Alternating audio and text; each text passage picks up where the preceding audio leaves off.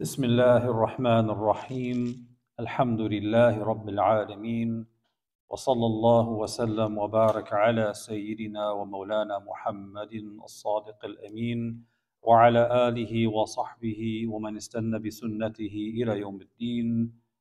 اللهم علمنا ما ينفعنا وانفعنا بما علمتنا وزدنا من فضلك علما وتعليما إنك على كل شيء قدير وبعد. Assalamu alaikum wa rahmatullahi wa barakatuh. MashaAllah, it's quite a turnout given the weather. So, MashaAllah, haniyan lakum. So, as we've said before, when we began covering the meanings of the most beautiful names of Allah Ta'ala, the 99 names, we said that we are covering them in a very particular order. We said that order is based on the names of Allah Ta'ala mentioned in what chapter of the Quran? Surah Al-Hashr. So in Surah Al-Hashr, Allah Ta'ala gives us a particular arrangement of the names. And that arrangement in the end of Surah Al-Hashr is the beginning of the arrangement of the names, all 99, in the hadith recorded by Ibn Majah and others, where the Prophet ﷺ says, "To Allah belongs 99 names, whosoever enumerates them shall enter paradise." That is the famous narration, what I just quoted to you now, but in the riwayah of Ibn Majah and some others, Tirmidhi, you have the listing of those names. Now, there's different riwayat, different narrations of the listing, so there's some discrepancies. But we're going by the general tartib, the general arrangement. And today's names that we're covering are the last three names of the names mentioned in Surah Al-Hashr. What are those three names? Al-Khaliq, al-Bari, al-Musawwir. Al-Khaliq, al-Bari, al-Musawwir. These are the three names we're covering tonight, inshaAllah. So, these three names are very similar to each other. And so we have to explain all three of them together because it's difficult to understand one without understanding the other. And it's not always the case that we go into theology in this class, but we have to, because a lot of what we're talking about does touch on our theology, what we believe regarding the attributes of God. And so we're going to cover some of that. If you were in the Fard Ain program, what we're going to say tonight should be very familiar with you, maybe a little bit more detailed, but it is the same basic concepts that we covered earlier. So the first name of these three names is al-Khaliq. And every translation of the 99 names will get this one the same. They'll say the creator, because khalq is creation. So al-Khaliq is the creator. So this name, al-Khaliq, has been explained in various ways by the scholars. They say that al-Khaliq is the one who creates entities. Now the word entity just means a shay, yani al-ashya, things. Creating is synonymous with originating. Now, you find in the Quran and in the Ahadith, there's different words, there's different terms for the act of creation. So you have khalq, but Allah Ta'ala also describes Himself as Fatiru samawati wal ard, which means also the originator of the heavens and the earth.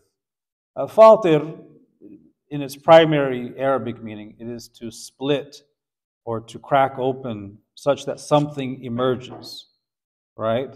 And that is why we call iftar, because what do you do when you have iftar? You open your mouth and you put in food. So there's different words. Creating is synonymous with originating. And it means to bring something into existence out of nothing. So when we say out of nothing, nothing is not a substance. It's not a thing, right? It is to be created, to be given existence after Adam, after non-being, right? So Allah Ta'ala, who is al-Khaliq, is the one who brings all things into existence and provides for them and sustains their continued existence. This is an important point because Allah is Khaliqu kulli shay. He is the creator of everything. And when Allah subhanahu wa ta'ala says Khaliqu kulli shay, He uses a noun. And there's a significance in Him using a noun and not a verb. Because if you use the verb in the past tense, Allah created in the past. But Khaliqu kulli shay indicates that that creation of everything is constantly renewed. Constantly renewed. So every movement, every moment of stillness, and all harakat and sakanat, movement and stillness, every microscopic change within the human being, every blinking of an eye, every movement of cells in the body, whatever you want to conceive inside your body, these constant changes are the perpetual, renewed act of Allah's creation. So that heartbeat you just felt, Allah created that. Allah created that action of the heartbeat. So when you say Allah is the creator, it's not referring to something created in the past that is operating independently now on its own, autonomous. That's not what it means. Khaliqu kulli shay. He is the creator of everything. Everything has a renewed creation at every moment. So every moment is new. Everything is new. And this is why some of the scholars would say that boredom, being bored, boredom is the mistaken belief, or it comes from the mistaken belief that things are not changing, that things are static. Why do people get bored? Oh, there's nothing to do, everything's just the same.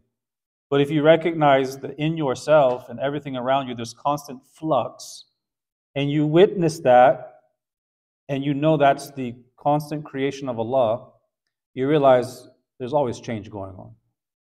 Not just in your life, not just in someone else's life, but in everything, even to the level of the atom and beyond. So this act of creation is not just creating it and letting it go autonomously. It is continued existence. If Allah does not sustain our existence in every single moment, what would happen to us? We go back to our asl, our default, which is non-existence. هل أتى على الإنسان حين من الدهر لم يكن شيئا مذكورا. The beginning of Surah Al-Insan, Allah puts forth this rhetorical question: Has not a time come upon man when he was nothing mentioned at all? Non-being, Adam Mahd, pure non-being. That is the origin. That's the default. It's through Allah's sustained existence that we have any existence.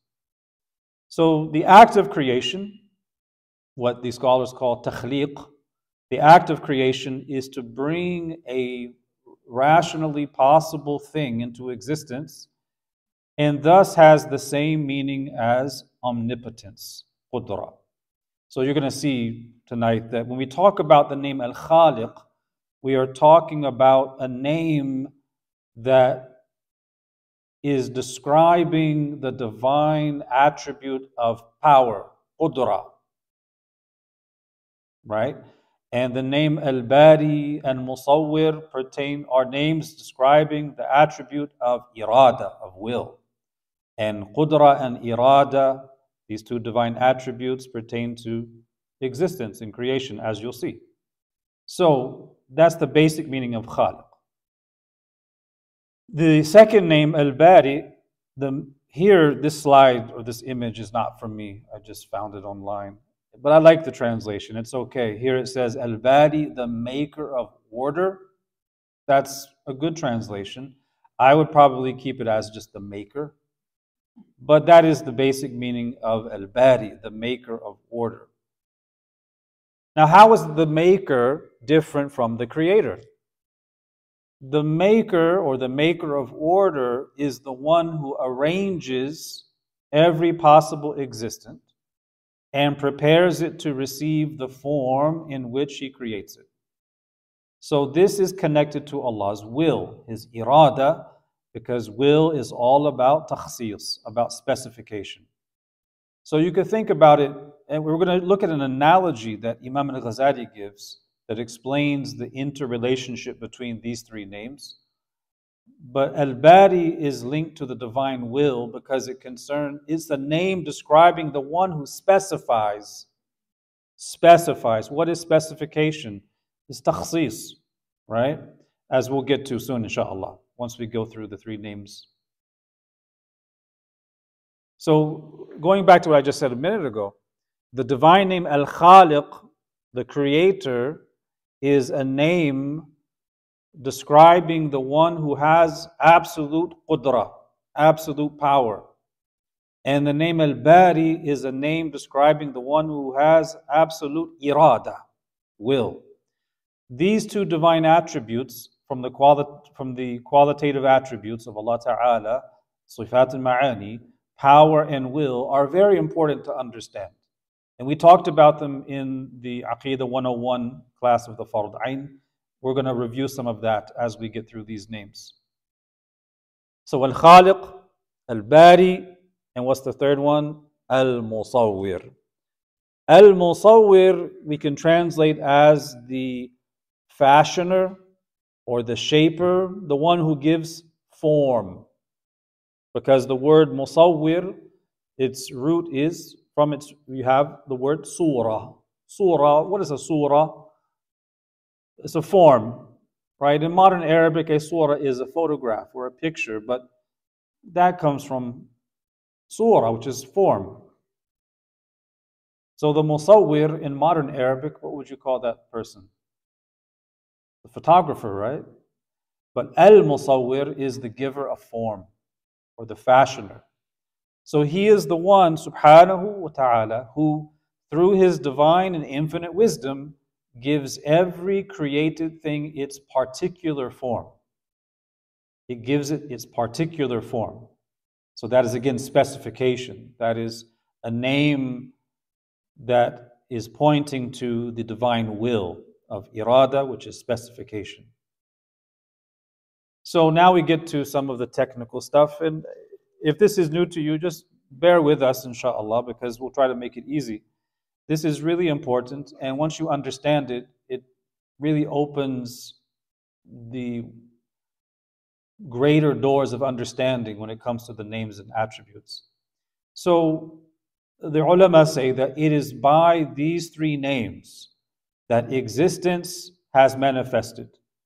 So with the divine will, the irada of Allah, you have specification. With divine knowledge, there is mastery, and with power, there is zuhur, manifestation.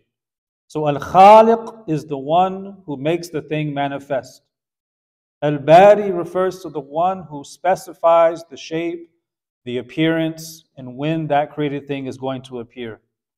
And al-Musawwir, the fashioner, fashions them in accordance with his divine will.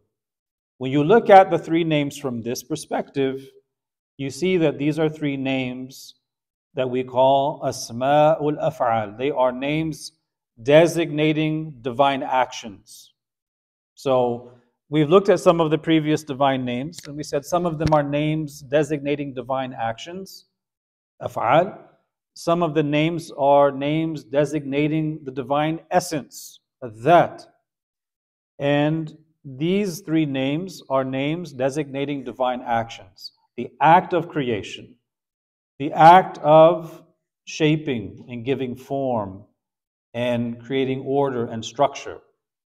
So when we look at these three names, we see that there's a kind of an analogy that can be made. Now we're talking about God here, so you can't make analogies with God.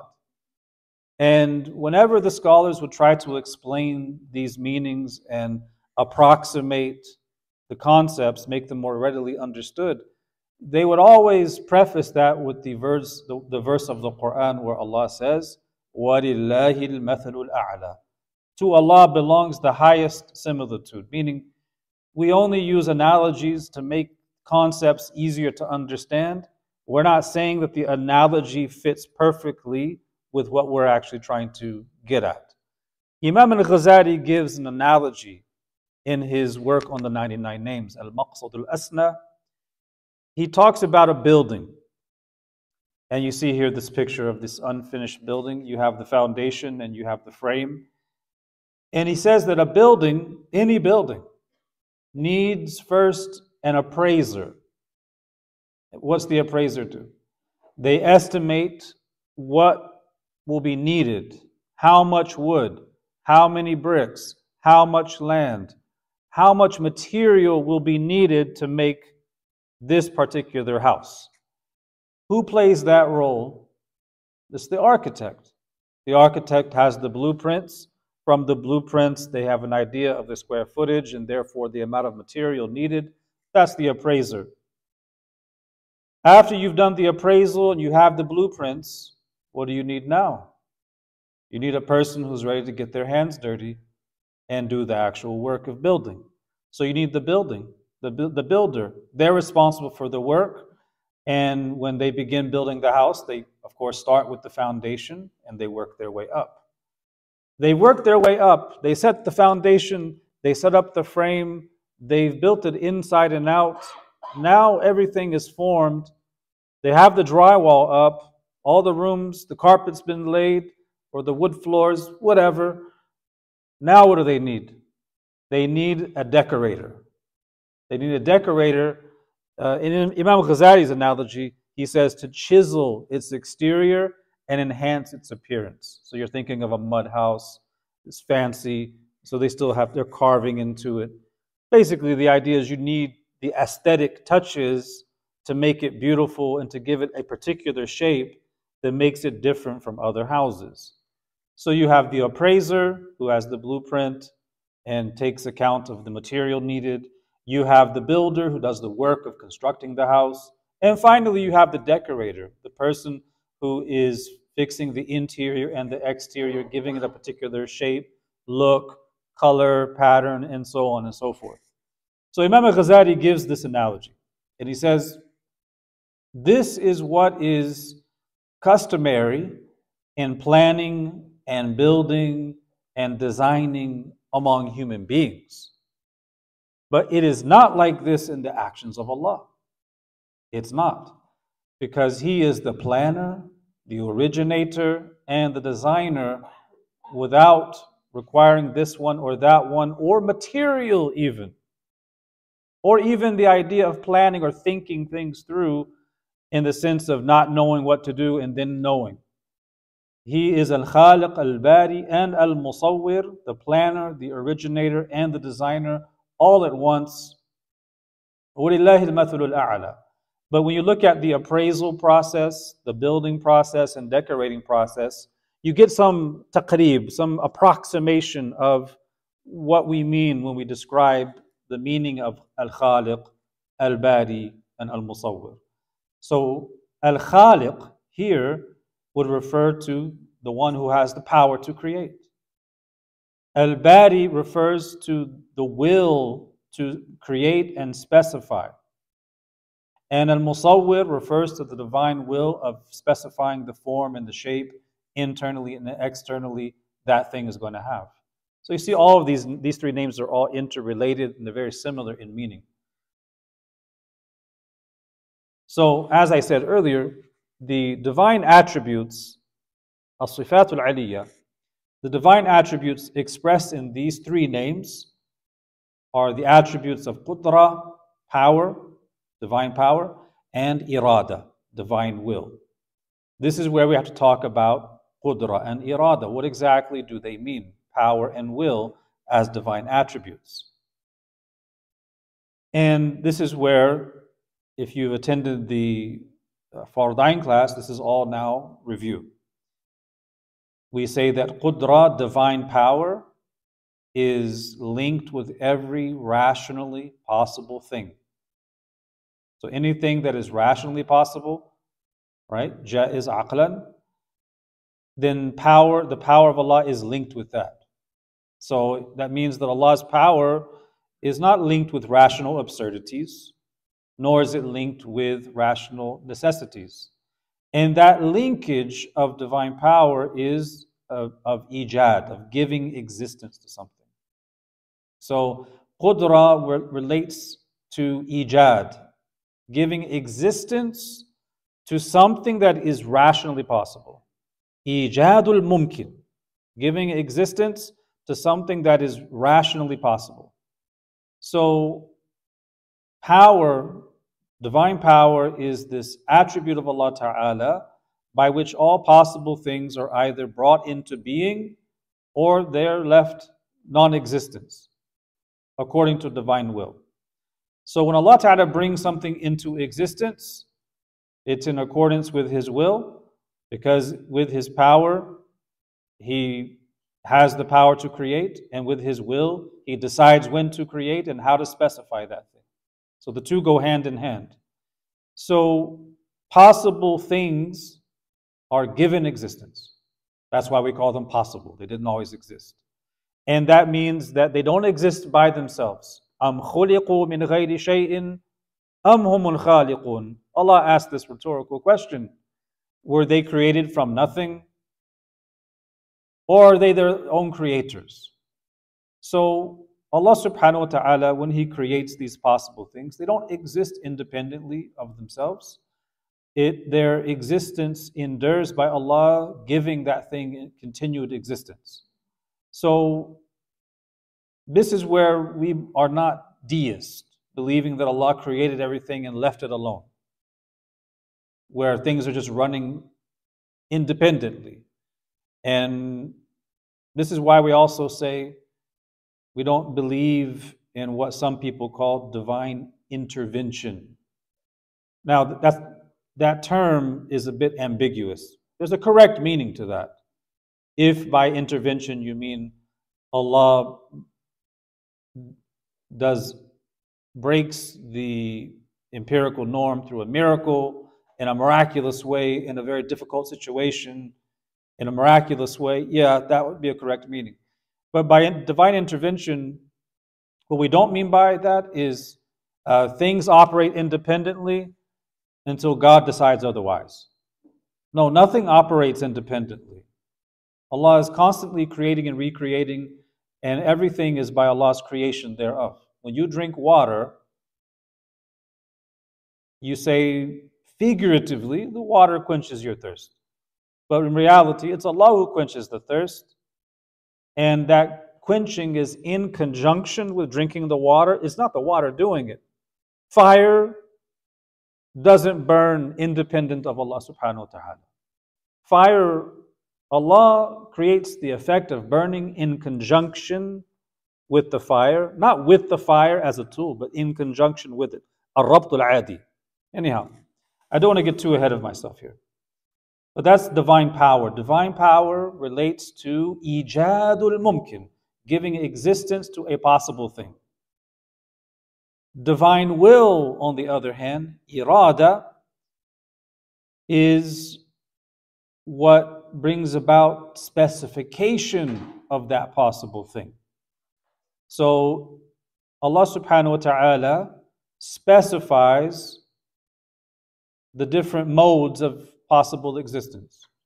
How tall you are, how short you are, where you're from, when are you born, to what family, what physical features, what shape will you have, what color skin you will have, what color eyes, all of the, we have an almost near infinite number of specifications that relate to us. Who decides those things? Like, surely we didn't decide what family we were born into. We didn't decide what country we were born into. We didn't decide anything about our form. We didn't decide when to be born. We made no decision regarding that. Who decided? Allah subhanahu wa ta'ala. So we say that divine power relates to giving existence to a possible thing, and divine will relates to the specification of the different modes or features of that possible thing. So someone had to choose when, where, to whom, in what circumstance. Someone made a decision. It definitely wasn't us, because we didn't exist. And that decision, that's His specification, that is the exercise of Allah's irada, His will. So the name al-Bari is connected to irada, divine will. The name Musawwir, the giver of form, is connected to divine will. So, and this is similar to what I was just saying, choices are being made before we're given existence. You know, our being or not being are equally possible, right? So if you think about a scale, one scale pan says exist, the other one says not exist.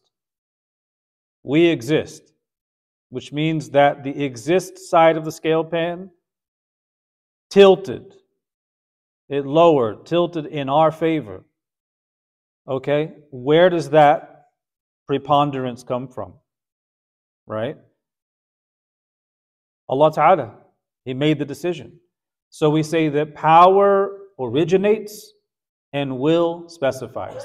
So these two attributes of qudra and irada are the attributes that we see described in these three names: al-Khaliq, al-Bari, al-Musawwir.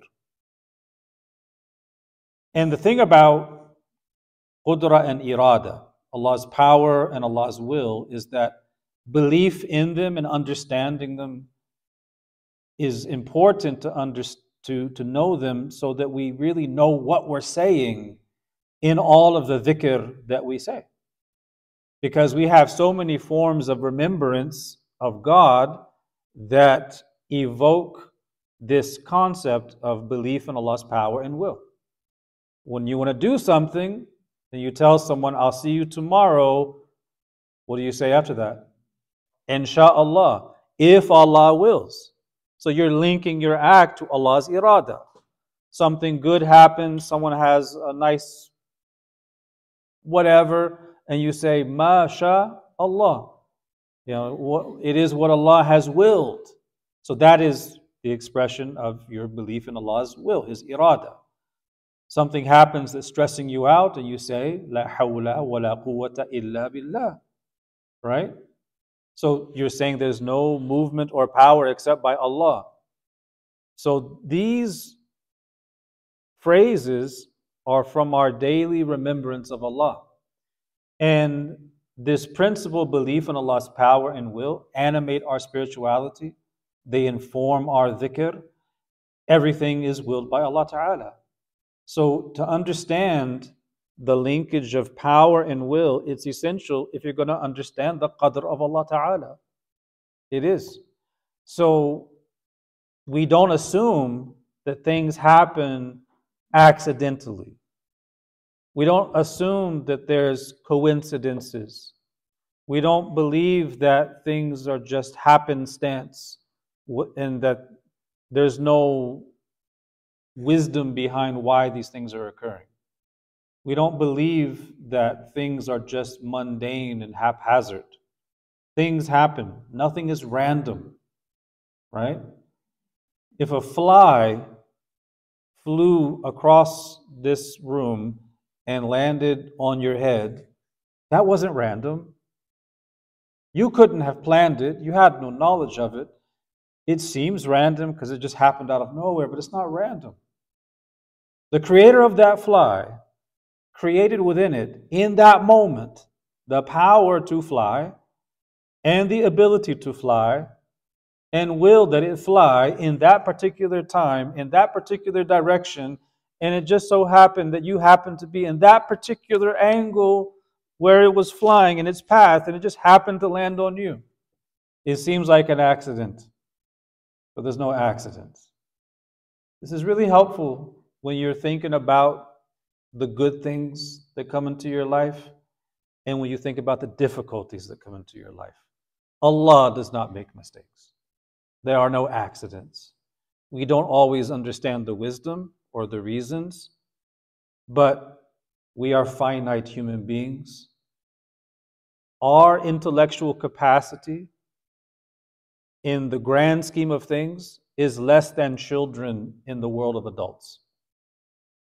A young toddler does not have the intellectual capacity to understand the decisions of the parents about what it's wearing, what it's eating, and when it takes medicine. They don't.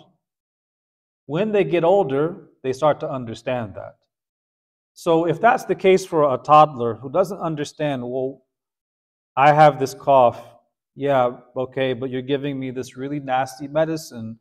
The medicine tastes bad, therefore it's bad. The medicine is evil. Why would you give this evil thing to me, mommy and daddy? But as they get older, they recognize that, yes, it tastes nasty, but there is a hikmah behind that. There's a reason. I know now why my parents were giving me that. It's still nasty, but at least now I know. So if that's the case for a toddler as they get a little bit older, what about a grown man or a grown woman not really understanding why Allah has willed certain things to happen?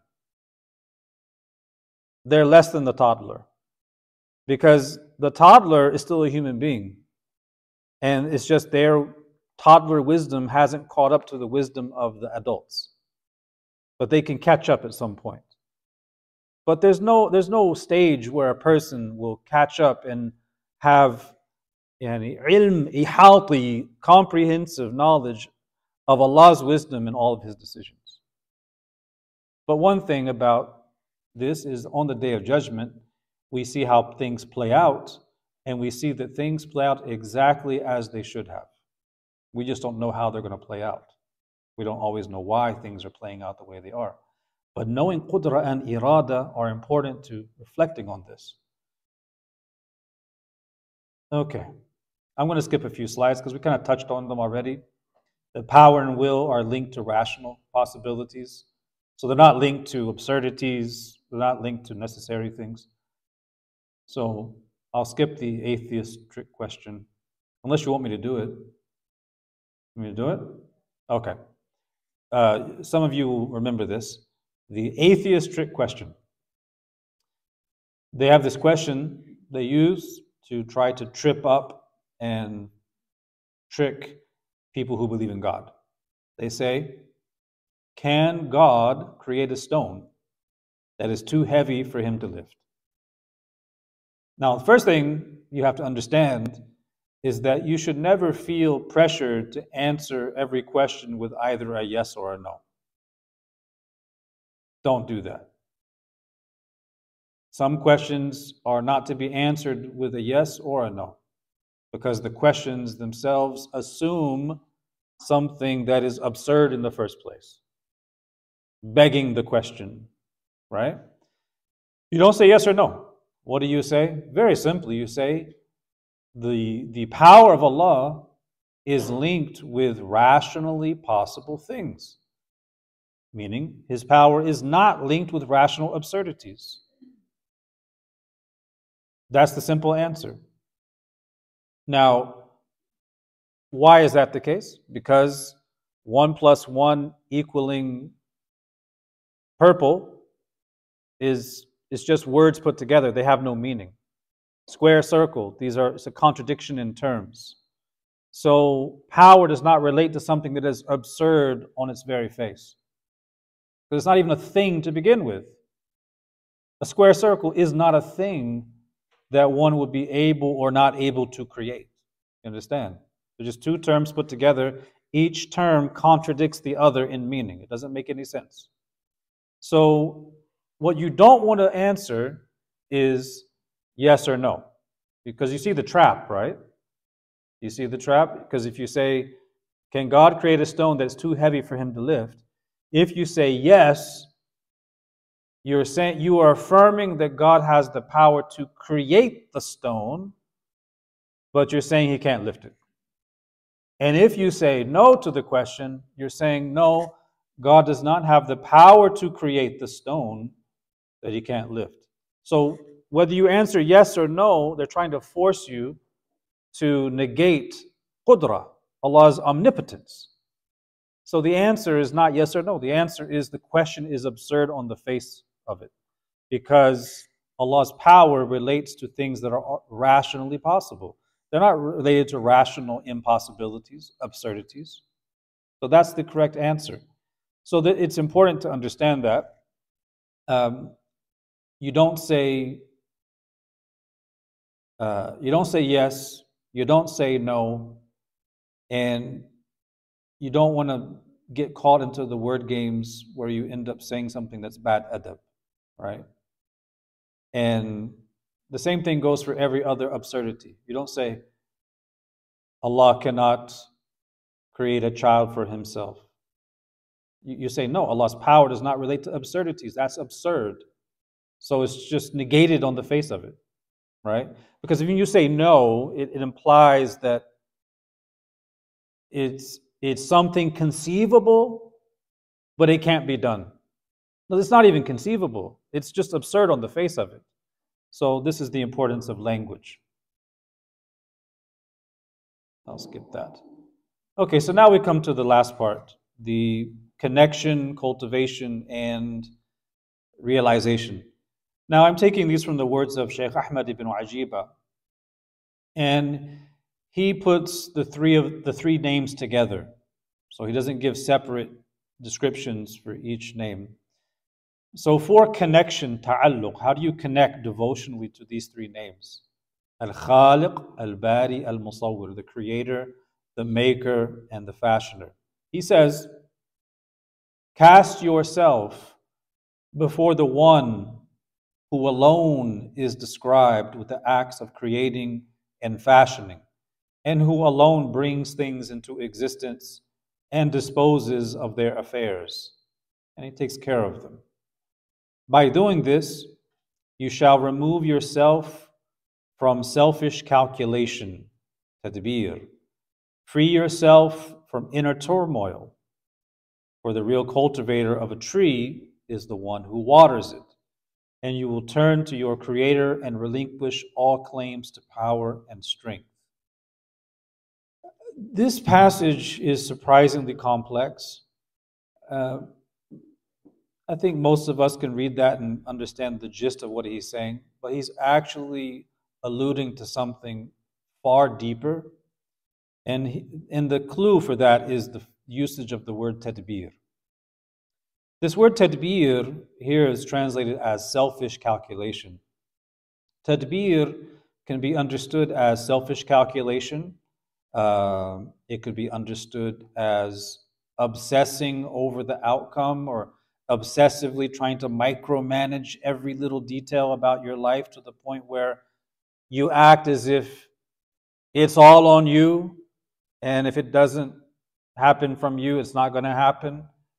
And taking you away from this tawakkul in Allah, trust in Allah.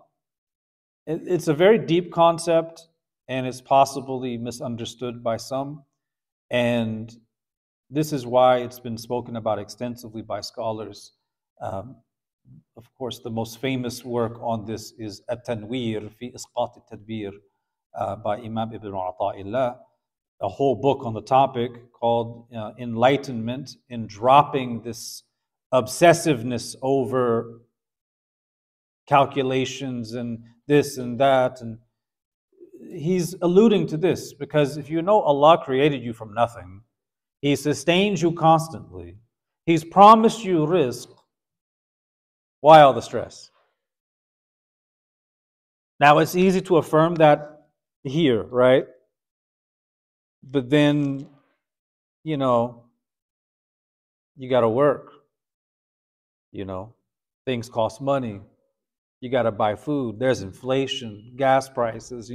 People get stressed about that stuff. So that whole book was basically trying to present a Quran-centric analysis of the phenomena of Allah creating and sustaining us while we're still stressing out about every little detail, as if Allah is not sustaining us. So he tries to address that topic, and that's what is called tadbir. So I think we'll probably leave it at that. We're going to come back to tadbir later on when we cover some of the other names that are connected to that. When we talk about al-Razaq, we'll be talking a lot about tadbir, maybe for 2 sessions. So cultivation is the domain of action, what we're going to do. Connection is dua, turning to Allah, asking for that state. Now cultivation is the work that we have to do, at-takhalluq, to adopt as our quality of character these names. He says you should cultivate these names in your character by purifying your meditation. Now, meditation is a horrible word in English because it has so many possible meanings. And in Arabic, there's no one word for that concept. Here the word is fikra. So you could think of that as also reflection, contemplation, right? Purify that and sharpen it until it bestows you with multiple forms of knowledge and you yield from them wisdoms and sciences. So you basically cultivate these names, al-Khaliq, al-Bari, and al-Musawwir, by your intellectual faculty, by contemplating, by reflecting, by using that faculty to think deeply and make connections between 2 things, giving you a 3rd thing. Using that function so that you grow in knowledge. Using the tools Allah gave you. Allah gave you fitra, Allah gave you aql, Allah gave you these qualities, al-quwa al-khayaliyya, al-quwa al-wahmiyya. He gave you the estimative faculties, the imaginal faculties, the contemplative faculties, the intellect, the heart. Use them. That's what he's saying. Because when you use them, they produce something. You're not the creator of that thing, but by using them, something is produced from them. Not that you're a creator of anything, but something is produced by using the intellect, by using the faculty of the heart and the aql and so on. He says you should also cultivate these names by perfecting your works so that you become one of the people of ihsan, one of the muhsinin. So it's not that you're creating your own actions. We don't believe that as Muslims. Wallahu khalaqakum wa ma ta'malun. Allah says Allah created you and what you do. It's not that we believe we're creating our own actions, but we cultivate the meanings of the names by trying to perfect what we do. Ihsan.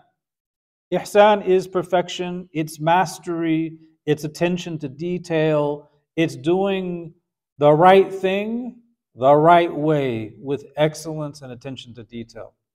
And that expresses itself in ibadatu Allah, and ta'budullah ka'annaka tara, that you worship Allah as though you see Him. And it manifests itself in how we are with other people. It manifests itself when we have responsibilities, that we don't cut corners, So this is what he's saying. And it's not that you're creating, but you're giving beauty to the things you do. And that's ihsan, so that you are from the people of ihsan, the muhsinin.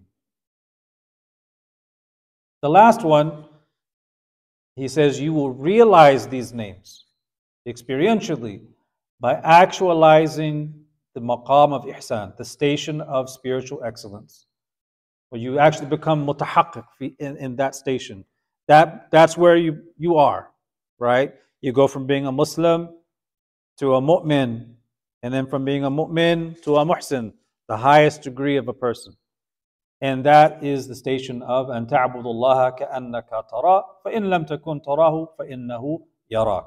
That you worship Allah as though you see Him, and if you do not see Him, you know that He sees you. So, and thus, he says, you become Allah's Khalifa on His earth, the vicegerent, whereby His creation receive their provision through your hands, and your acts are reflections of His acts, and your command is a reflection of His command. What does he mean by that? He's referring to the Hadith Qudsi, where the Prophet ﷺ says that Allah says, that my servant does not draw near to me with anything more beloved than what I've made obligatory on him. And he continues to draw near to me with voluntary acts, hatta uhibba, until I love him. And when I love him, I become his eyes by which he sees, his ears by which he hears, his hand by which he grasps, his foot by which he walks. You know the hadith. So he's alluding to that the person is such a high degree of ihsan and awareness of these names that, as he says, as a Khalifa, acting as that special creation, the human being, the actualized human, they act in such a way that creation receive provision through their hands because they are stewards of the earth, managing the earth properly. They receive provision through their hands. And your actions are reflections of Allah's actions, meaning when you do something, it is by Allah, for Allah, with awareness of Allah, and in conformity with the Sharia of Allah. So everything fits in place. And your command is a reflection of His command. So when you're giving a command, it's not from your nafs. It is simply commanding what Allah wants to be commanded. It's not coming from your ego. So this is the high station of ihsan, the realization of these three names: the creator, the maker, and the fashioner. And that will be it for these names, inshaAllah ta'ala. And we will pick up after this. What's the next name? Al-Ghaffar. Al-Ghaffar. So next week we're talking about forgiveness. And that brings us into a whole discussion about sins and forgiveness and tawbah and these things and how Allah forgives. So inshallah we'll pick up next week talking about that. Wallahu wa rasuluhu a'lam wa sallallahu wa sallam ala Sayyidina Muhammad wa ala alihi wa sahbihi wa sallam. Any questions? Yes.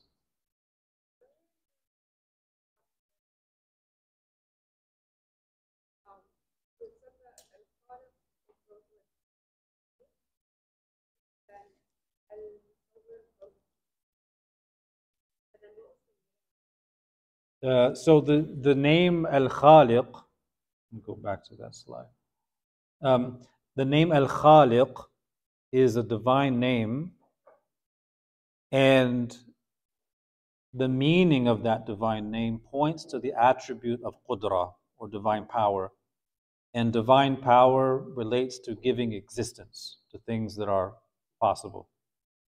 The names al-Bari and al-Musawwir, the maker and the fashioner, are names, these two names point to the attribute of irada, of divine will, because divine will relates to specification of that possible thing. So we would say that with qudra, with divine power, there is origination, and with irada, there is specification. So this is just looking at, because we're talking about the attributes, we're not talking about a temporal order where there's, in time, one and then another. That's just a rational ordering in our minds, just to conceptualize what these are. So we would say that Allah's qudra and Allah's irada bring existence to a possible thing and its specification in accordance with His divine knowledge. Yeah. على وفق العلم. Yeah. Yes.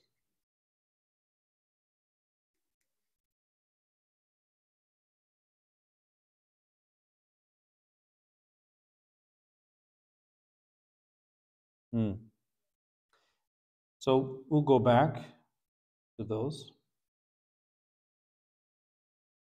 So this is in the second slide, or is it I think it was in cultivation? Realization. This one, right? So he says you will realize these names by actualizing the station of ihsan, and thus become Allah's Khalifa on His earth, whereby his creation receive their provision through your hands, and your acts are reflections of his acts, and your command is a reflection of his command. So when a person has ihsan, there's actually two aspects to ihsan, and those two aspects are mentioned in the hadith Jibreel, where he says, sallallahu alaihi wasallam, "An ta'budullaha ka'annaka tara." That's number one. وَإِن لَمْ تَكُنْ تَرَاهُ فَإِنَّهُ يَرَاكَ. That's number two. That you worship Allah as though you see Him, and if you do not see Him, you know that He sees you. So here within ihsan as a station, there's even a higher and a lower, relative to that station. So because there's the conditional, anyway, in lam takun tarahu فإنه يراك.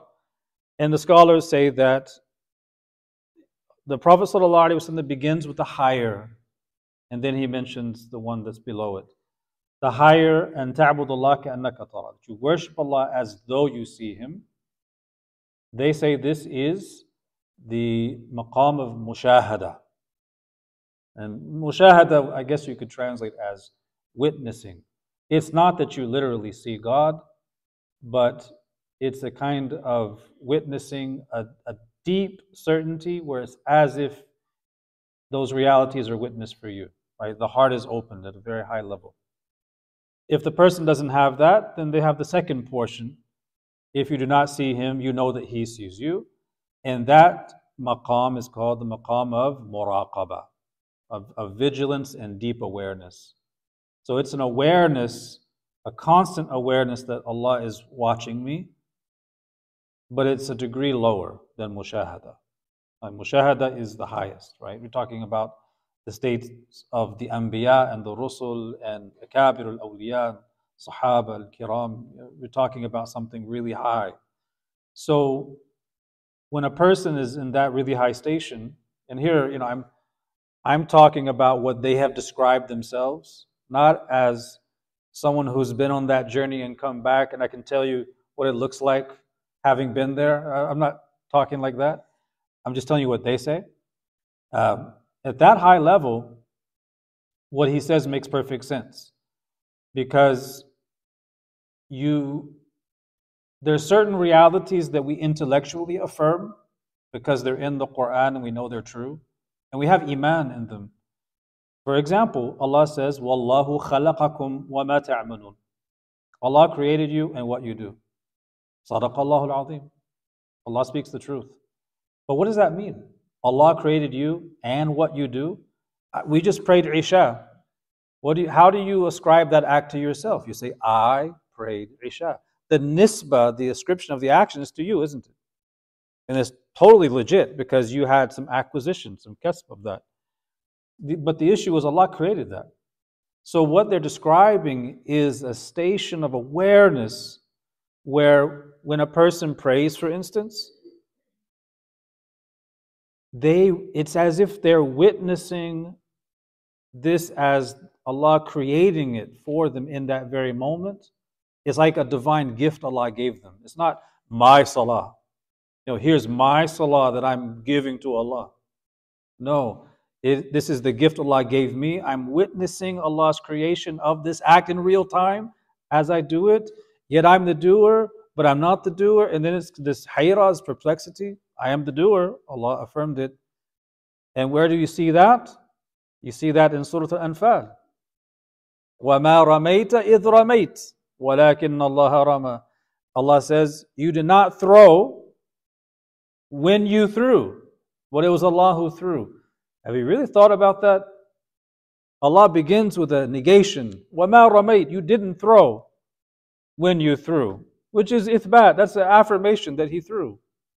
However, it was Allah who threw. So who threw? It depends on your frame of reference. What is the vantage point from which you speak? If you speak on the level of just visible experience among human beings, if you were there, you would say, the Prophet ﷺ, he is the one who threw. And yes, of course, the miracle was that the dust traveled very far into the eyes of the mushrikeen. But he still threw, right? from that perspective, you ascribe the act to him. But in terms of absolute efficacy and the creation of the act and the outcome of the act, who's creating all of that? Allah Ta'ala. So Allah says, you didn't throw when you threw. It's not a contradiction. It's just a different vantage point. So that's kind of what he's getting at here. Right. And أشكر الله على شكر لله. Right. So when you say Alhamdulillah, that's Allah gave you the tawfiq for that. So that's a gift. What is required of you when you receive a gift? Gratitude. So you express gratitude, but Allah gave you tawfiq for that. So that requires what? More gratitude. Is this never-ending chain? This it's like this loop of shukr. Yeah, so that's the gist of what he's saying, inshallah. Yes. It's also said, like, if you don't have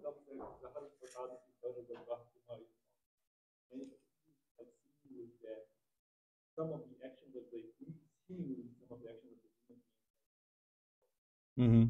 So how do you differentiate between the other? How would you know that the thing that you're or is it like some misfortune? Yeah, so the brother's asking about the ayah, ظهر الفساد في البر والبحر بما كسبت أيدي الناس. Corruption has appeared on land and on sea due to what people's hands have earned. There are various levels on which we can speak about that. If we speak about it on the basic level of core theology, we mentioned that the verse ظهر الفساد في البر والبحر بما كسبت أيدي الناس. The ba here is ba as-sababiyya. So it is the material cause. The material cause isn't creating the effect. It's just the secondary cause. Allah creates the effect in conjunction with the cause and links the effects to the causes in the cosmos as well as in Sharia. But ultimately, it's the act of God. But the act of God is established in certain patterns. There's certain patterns or divine habits, the ada of Allah, so to speak. And the ada of Allah, or the divine patterns, are that when people sow corruption in the earth, there comes a consequence. And that consequence is the corruption spreading on land and on sea. So human beings don't have such autonomy that they can force God's hand, as people say. But the divine act is linked to these effects, but Allah creates the effects in conjunction with those causes. Right? It's a complex issue of acquisition and kasb and the notion of human responsibility. And there's an even higher level discourse on that. So usually in these things, we're trying to maintain a balance. We're trying to look at it from the zahir and the batin, where we have sharia and haqiqah. It's always important to maintain the balance. So, for example, the sharia tells you that you have to provide for your family. That means for us men, we have to work, we have to provide them, right? That's sharia. Sharia says you shouldn't beg unless it's absolutely life or death. That's sharia. But the haqiqah, the reality is that when you do that, you realize that it is Allah Ta'ala who gives you the tawfiq. It's Allah who gives the rizq. It ultimately all comes from Him. So as you are using the asbab outwardly, inwardly your heart is attached to Allah and trusting in Allah. So the scholars say, the one who neglects the asbab, they are violating the sunnah. And whoever neglects trust in Allah, they are violating tawheed. So perfection is to keep both of them in balance, where you interact with the asbab, but inwardly you know the reality and you're recognizing Allah as a raziq and your trust is in Him, but you're using the asbab as asbab. So we have this zahir and batin. It's important. بَيْنَهُمَا بَرْزَخٌ لَا يَبْغِيَانِ. It's important to maintain that barzakh between the two. because spirituality is not law, right? That's a longer discussion. We'll have that another time. Some of they say like something bad happens to a person, so then you say maybe this is a test and trial. Oh, yeah, back to that. Yeah, I meant to say that. How do you know? The scholars say that it depends on your response. It depends on your response. How do you know something bad happens to you? How do you know, is that a test from Allah by which you receive tathir, purification, and elevation and refinement? And how do you know whether it's a punishment? The answer to that is in your response to it. If you respond to it knowing, La hawla wa la quwwata illa billah. Inna lillahi wa inna ilayhi raji'un. Raditu billahi rabba. Right? If that's the response, then this is a test, but it's a purification and elevation. But if the response to that test is displeasure with Allah's decree, anger and resentment at God, or going deeper in the causes, meaning ma'asiyah, sins and things like that, well, that's a sign that it's a punishment, right? That's a sign of a punishment that could get worse, or it could be a purification. So it all depends on the response of the person. Yeah.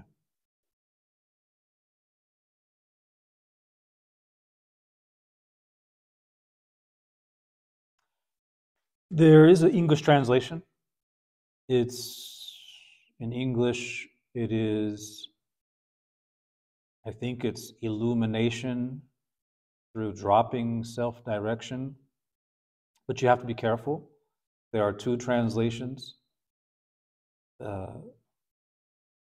Maybe I can put a link to the good translation on the WhatsApp group, because the more readily available translation on Amazon is, you should avoid that. Run from it like the plague. I won't say why. Let's just say the translator, horrible. It's a horrible job. The Arabic is at-tanwir fi isqat at-tadbir. Question? I don't know if we have enough time, but I think those names perfectly apply to how we can see things happening to our brothers and sisters.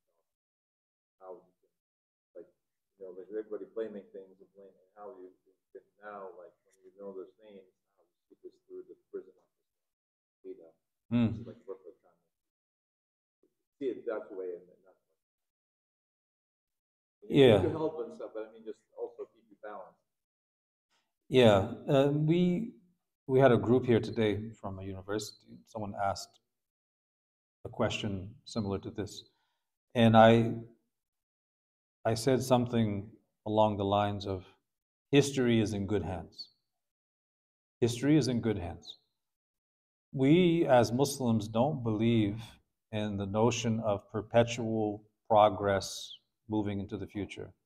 We don't believe that things just get better every generation. As long as we keep working at developing some more technology as we advance, we'll solve all the problems, we'll reach utopia. No, we don't believe that. It's actually a downward spiral. And you have ups and downs in the times we're in, but it's a general downward spiral. And that's supported by the hadith of Anas radiallahu anhu, where he says that there's no time except that the time before it, or the time after it is worse than it. So we tend to look fondly on the past, and we look at our current situation, we see that it's worse. Sometimes we're projecting in the past, but often it's real, because things do get progressively worse. But ultimately, history is in good hands, because we don't know how long any of us have in this life and what's actually going to transpire between our lives and the next generation. But as Muslims, we have certainty in certain eschatological realities, right? I don't talk about Palestine that much because I can't.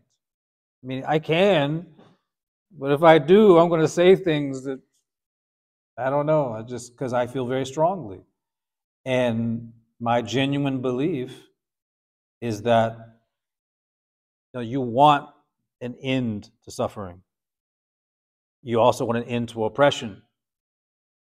That, I don't believe, gets solved fully and completely with a complete solution to that problem until the Mahdi. That is not a call for inaction, assuming that that's 1,000 years away. That's just being realistic and realizing that we're in a very difficult situation where the Muslim Ummah is very weak, right? But history is in good hands. You don't know when that's going to be, right? So when that happens, what do you have? You have absolute tathir. All of this stuff is gone. The Mahdi comes after the earth has filled completely with oppression and tyranny. That's the environment in which he emerges. What is the darkest time of night? Right before Fajr. Right before Fajr. So in the darkest point of the night, that is right before the Fajr. And the deepest part of difficulty is right before the Faraj. But we have to be open to receiving that Faraj from Allah Ta'ala, using the asbab and taking the spiritual means of being deserving of that and being open to that. So, yeah. Allah Ta'ala is al-Khaliq. He creates all these states. He is al-Bari. He fashions and shapes everyone. And what we see is the playing out of Allah's decree in every single moment. Right? Everything happens exactly as Allah knows it to happen, as He knows it to be. Nothing takes Him by surprise. He's not waiting for anything to happen that He doesn't know about. We don't know about it, but He does. Yeah. Walhamdulillah. Jazakumullah khairan.